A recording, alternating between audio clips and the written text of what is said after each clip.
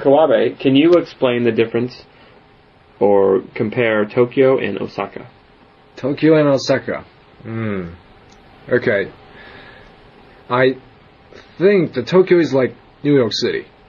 And Osaka is like where? It's like, I guess it's like, okay, let's say, Little Irish city.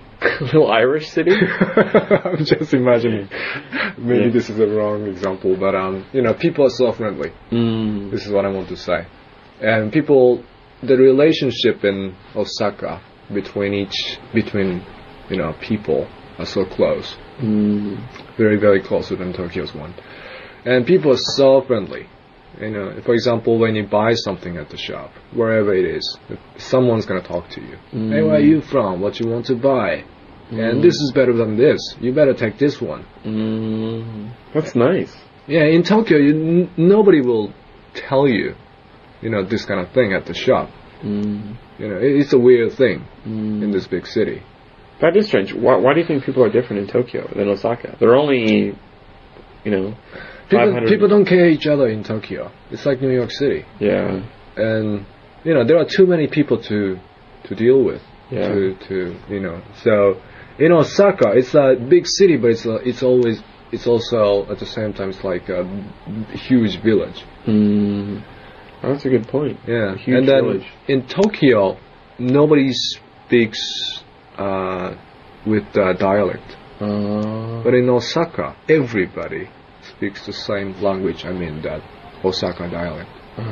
That is why I think they are feeling some kind of tie, some kind of bond. Yeah. Each other. So, and we call it Osaka Ben in Japanese, Osaka's dialect, and that way of talking is always like very funny. Always like, sometimes it's noisy, but it's lovely dialect. Everybody likes it. So most of the famous comedian in Japan on any kind of TV show are from Osaka. In Japan, most of the famous comedians are always from Osaka. Wow.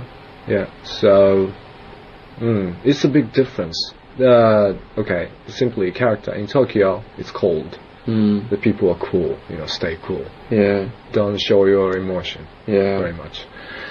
You've got to be very, very decent, square, and you've got to act cool.